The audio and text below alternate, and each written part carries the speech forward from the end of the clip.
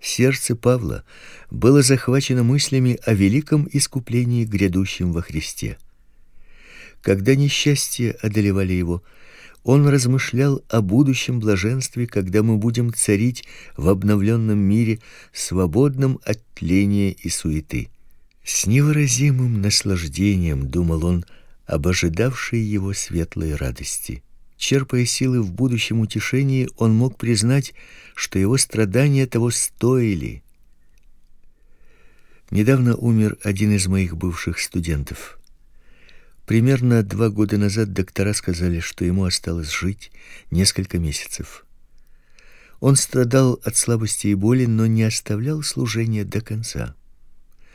Однажды они с женой пришли к нам в гости, и у меня была возможность задать ему несколько трудных вопросов. Что поддерживает тебя сейчас, когда ты знаешь о близкой смерти? Спросил я. Никогда не забуду его ответ.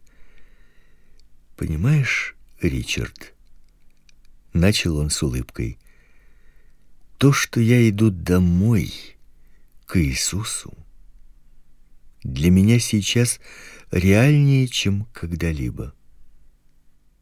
Сейчас я лучше понимаю, как здорово уйти домой, и это придает мне силы.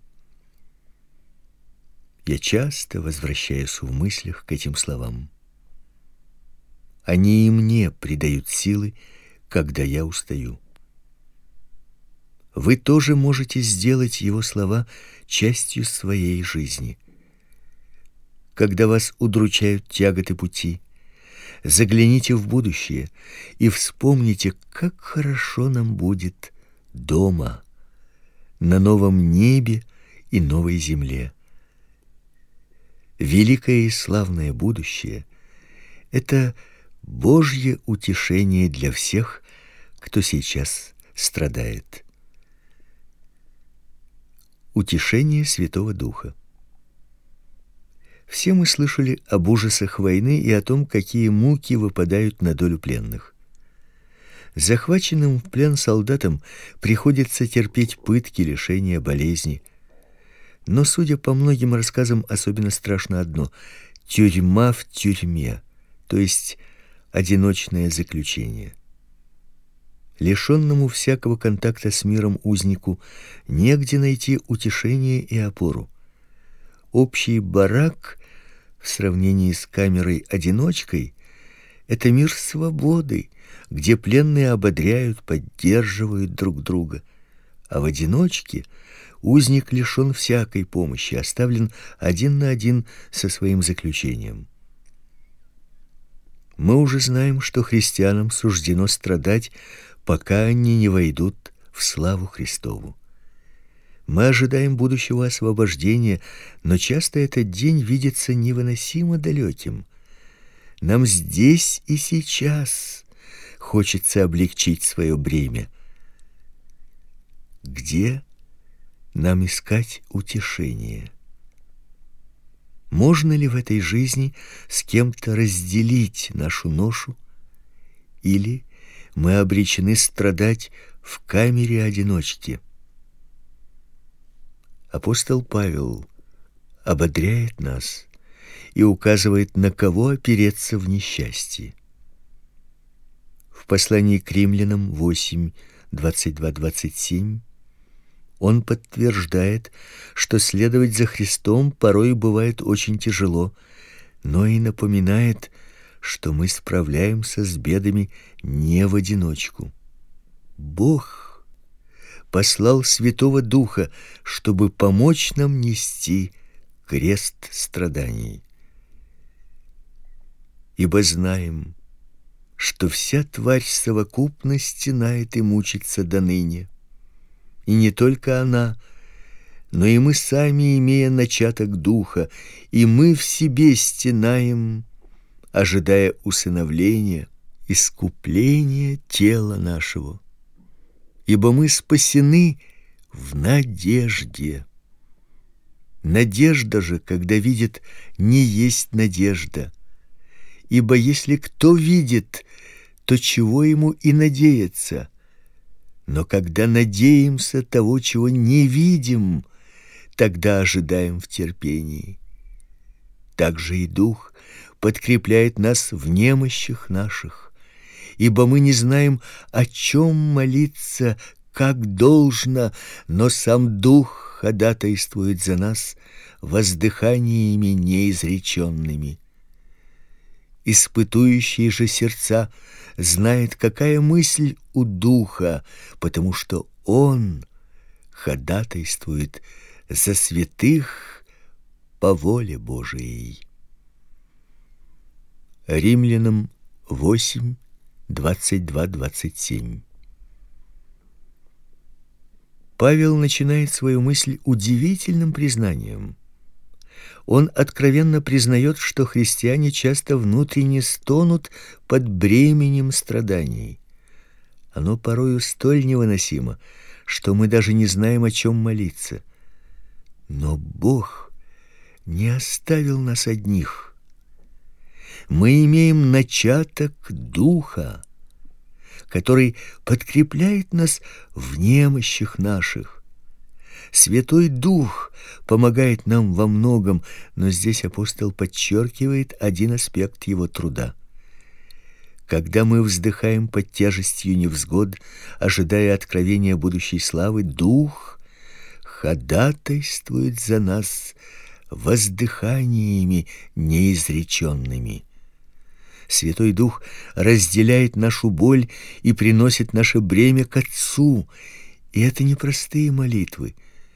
Испытующий же сердца знает, какая мысль у Духа, потому что Он ходатайствует за святых по воле Божией.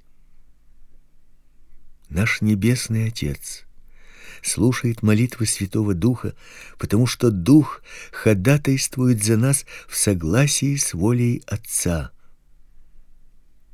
Когда мы утратили мужество и подавлены настолько, что уже не в силах это выразить словами, Дух Божий заботится о нас и говорит за нас.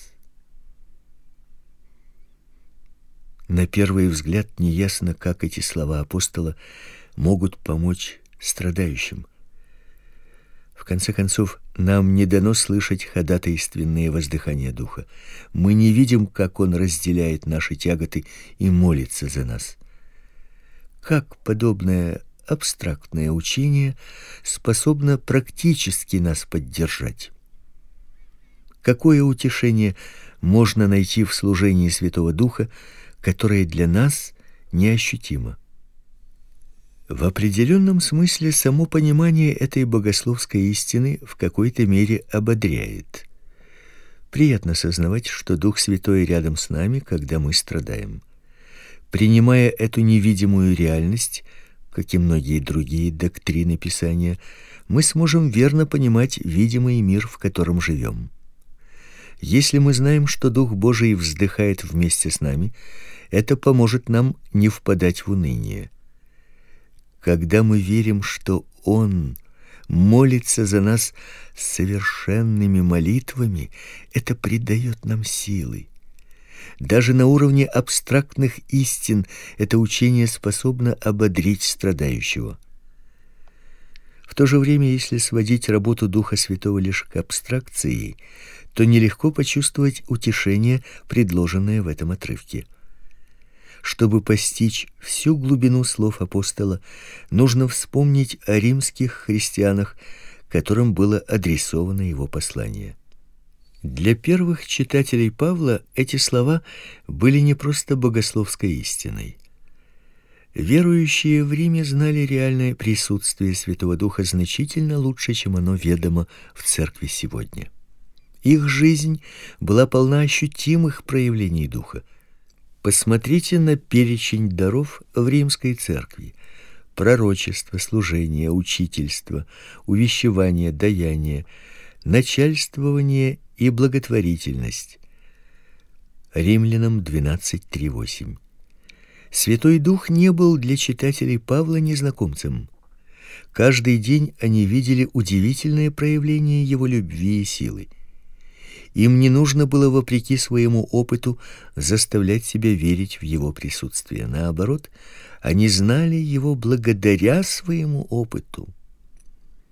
Слова Павла о невидимом служении духа укрепляли сердца римских христиан, потому что они видели свидетельство его присутствия ежедневно. В нашу бытность студентами мы с женой подрабатывали няньками. Смотрели за детьми, когда их родители уезжали. Однажды один малыш упал и сильно ударил коленку. Я пытался его утешить, но он не хотел утешиться. Он все плакал и звал маму. Примерно через час мы все-таки решили позвонить маме по междугородке. Как только малыш услышал ее голос, он сразу же начал успокаиваться. Хотя мама и была далеко, боль его стала утихать, потому что он знал, мама разделяет его боль. Почему этот звонок так подействовал на ребенка? Он привык быть с мамой. За свою жизнь он не раз чувствовал ее нежное прикосновение, и ее присутствие всегда успокаивало. Храня в душе воспоминания об этом, он утешился ее сочувственными словами, несмотря на то, что она была далеко. В подобной ситуации были римские христиане, когда Павел напоминал им о ходатайстве Святого Духа. Поскольку они испытали столько благословений Духа, слова о его невидимом служении много значили для них. Они знали, какой он любящий, поэтому его сочувствие и молитвы были для них огромной поддержкой. К сожалению, сегодня многим христианам трудно найти опору в Святом Духе, потому что для них он не очень реален. Мы редко осознаем любовь и силу Духа Божьего. Наши церкви скучны и обыденны. Наша жизнь заурядна, и в ней нет места сверхъестественному. Иными словами, для многих из нас Святой Дух далекий незнакомец. А какая польза от сочувствия постороннего? Чем может утешить нас молитва кого-то нам совсем неизвестного? Ничем. Неужели Святой Дух покинул церковь? Стал ли он чужим, потому что больше не помогает нам? Ничто не может быть дальше от истины. Если нам кажется, что Дух Божий оставил нас, то лишь потому, что мы не ценим видимые благословения, которые Он дает.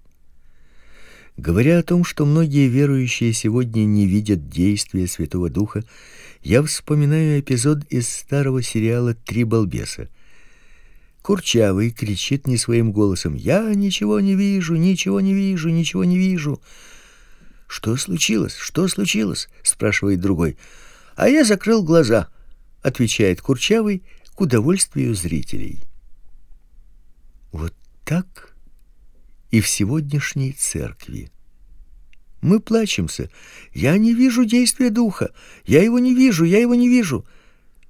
Но проблема не в том, что он исчез. Мы не видим его, потому что закрыли глаза. Чтобы находить ободрение в незримом сочувствии и ходатайственных молитвах Святого Духа, нам следует сначала открыть глаза и обратить внимание на бесчисленные дары, которыми Он щедро осыпает нас. Познание истины из Писания, обличение и покаяние в грехах, успех в благовестии, радость спасения, физическое исцеление, дары и руководство в церкви, утешение в скорбях, любовь и общение среди верующих. Список бесконечен. Эти реалии христианской жизни не возникают естественно, сами по себе. Они зримо свидетельствуют о действии Святого Духа в нашей жизни. Если мы перестанем отказывать Божьему Духу в реальности и будем замечать Его чудеса, Он станет нам близким другом, а не посторонним. Тогда слова ободрения, адресованные римлянам, послужат утешением и нам. Мы сможем найти опору в нашем друге, зная, что он сострадает нам и молится за нас. Утешение в Божьем замысле. Ни о чем не беспокойся. У меня есть план, говорил муж своей жене, сидя в поломанной машине. Они уже полдня просидели на обочине в надежде, что кто-нибудь проедет мимо. У меня есть план, который решит все проблемы, заверял он ее. Минуточку. Ты мне сначала расскажи, что за план? Возражала жена. Я уже не уверена, что твоим планам можно доверять. Начнем с того, что ехать по этой заброшенной дороге тоже был твой план. Вот так бывает с человеческими планами. Часто они плохо продуманы и не срабатывают. Когда у нас неприятности и кто-то предлагает нам свой план, у нас есть все основания относиться к нему скептически.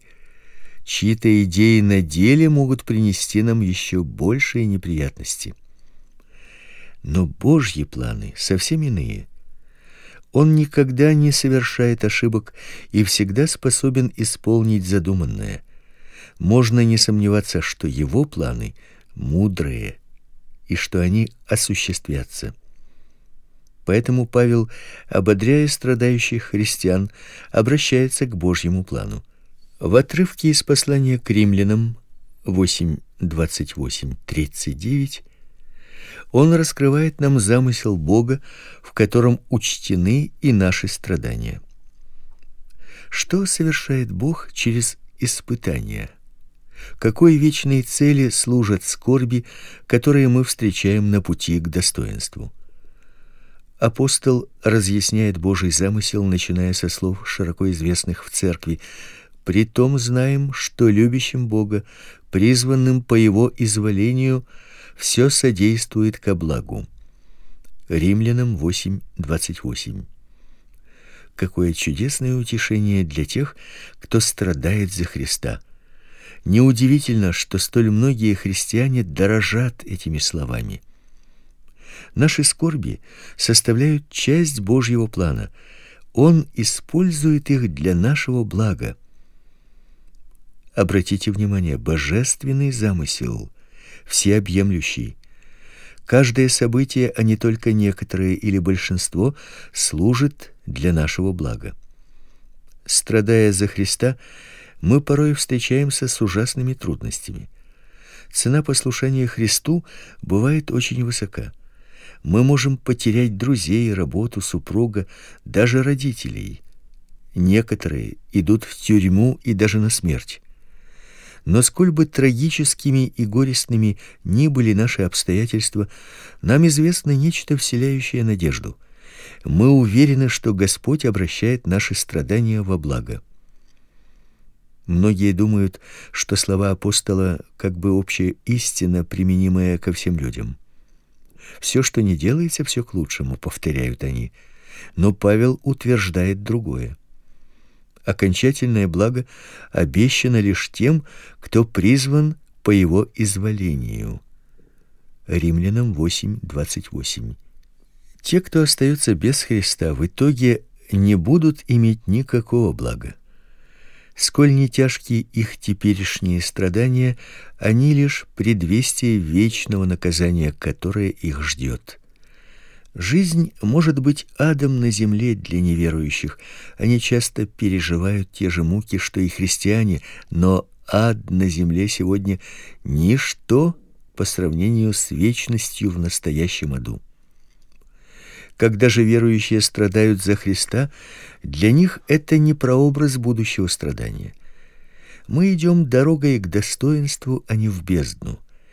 И невзгоды на нашем пути — это лишь средства, при помощи которых Бог ведет нас к славе. Используем такое сравнение. Бог призывает нас переносить скорби, как хирург приглашает больного на операционный стол. Скальпель причиняет мучительную боль. Никакому нормальному человеку операция не доставляет удовольствия. Отрицать, что мы от этого страдаем, значит солгать. И тем не менее, мы добровольно ложимся под нож. Почему? Мы отдаем себя в руки хирурга и позволяем резать свое тело, потому что эта боль в итоге поможет улучшить наше здоровье. Бог действует как врач, объясняет Павел в этом отрывке. Он увещевает нас принять боль страданий ради блага, которое они нам приносят. Через них Он совершает в нашей жизни нечто удивительное. Нам нужно откликнуться на Его призыв, потому что Он обещает использовать боль во благо. Глядя на Божий замысел с такой точки зрения, мы сможем облегченно вздохнуть. Любой из нас вспомнит примеры из своего прошлого, когда Бог обращал зло в добро. Из-за своих твердых христианских убеждений мы теряем друзей, но находим новых друзей, более верных. Мы теряем работу из-за веры, но Бог дает нам другую работу, лучше прежней. Все мы знали тяжелые времена и видели, как Господь удивительным образом обращал их нам на пользу. И все-таки остаются сомнения. Что-то нас еще беспокоит. Часто мы переживаем злоключения и не видим никаких положительных результатов. Мы измучены несчастьями и не можем понять, как же Бог употребит их нам во благо. Иногда проходит целая жизнь, а мы все недоумеваем, зачем Бог послал нам ту или иную ситуацию. Почему не действует план Божий, не понимаем мы, исполнит ли Он свое обещание. Павел знал, что христиан мучат подобные вопросы. Поэтому он помогает нам глубже вникнуть в замыслы Божьи, чтобы уверить нас, Господь абсолютно тверд в своей решимости извлечь благо из наших страданий. Ибо кого Он предузнал, тем и предопределил быть подобными образу Сына Своего, дабы Он был первородным между многими братьями. А кого Он предопределил, тех и призвал, а кого призвал, тех и оправдал, а кого оправдал, тех и прославил. Римлянам 8, 29, 30. В этом отрывке Павел обращает взор к вечности. Еще до создания мира Бог знал свои намерения о тех, кого призовет во Христе. Всевластным и непреложным уставом Он утвердил предначертанное нам. Павел называет 5 этапов нашего пути, которые Бог определил на своем предвечном совете. Осмыслив эти аспекты Божьего замысла, мы сможем сохранять полную уверенность в том, что по твердому намерению Господа нам все содействует ко благу. Во-первых, Бог предузнал нас. Обратите внимание, в отрывке не сказано, что Бог заранее знал, что мы будем делать. Он знал нас, лично каждого, как близкое и дорогое существо. Еще до создания Вселенной Господь думал лично о каждом из нас. Из бесконечных глубин вечности Он заботился о нас с нежностью и любовью. Во-вторых, Бог предопределил нас. Творец проявил к нам такое внимание, что по сути заранее наметил направление нашей жизни. Наше будущее не игрушка в руках случая. Мы не можем сбиться с пути. Господь свыше предопределил нам быть подобными образу Сына Его, дабы Он был первородным между многими братьями. Посредством своего воскресения Иисус стал прославленным образом Бога, но Бог предназначил не только Христу быть Его достойным образом. Напротив, Отец уготовил Сыну стать первым из многих братьев и сестер, которые будут подобны Ему. Будущее тех, кто во Христе, определено свыше еще до того, как появился этот мир. Они созданы, чтобы, уподобившись Христу, быть достойными образами Бога. В-третьих, Бог призвал нас к себе. Он не просто поставил нас на предначертанный путь к достоинству. Он приготовил также и средства, с помощью которых мы последуем по этому пути в истории.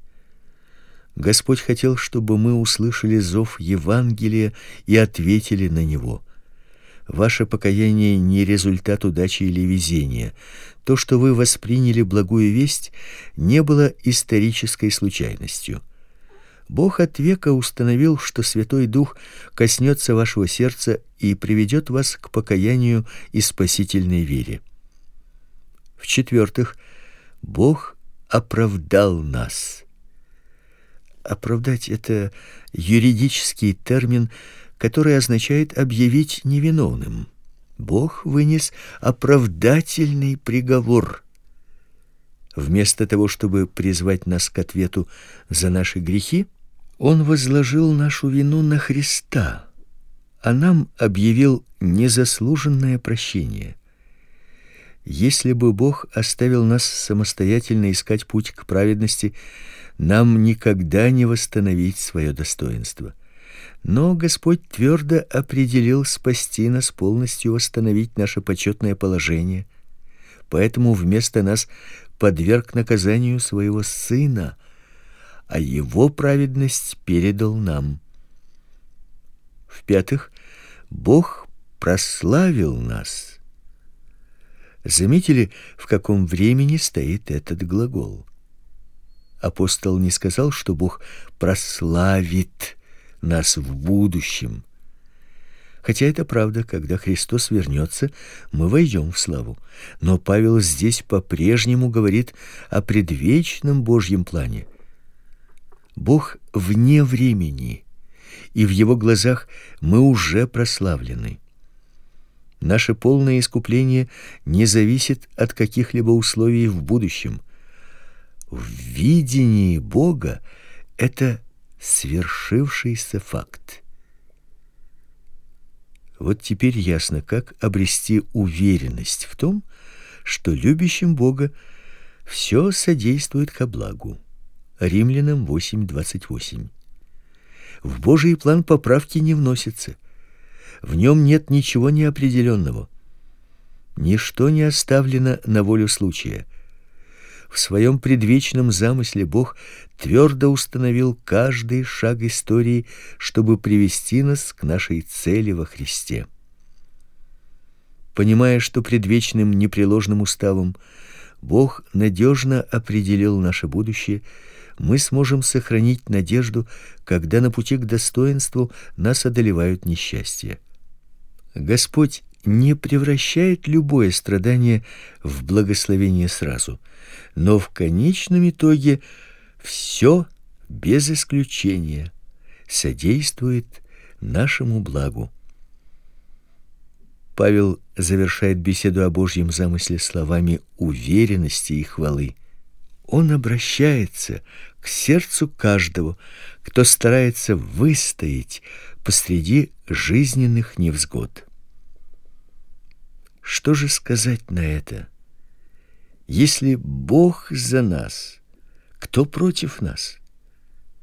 Тот, который Сына Своего не пощадил, но предал Его за всех нас, как с Ним не дарует нам и всего?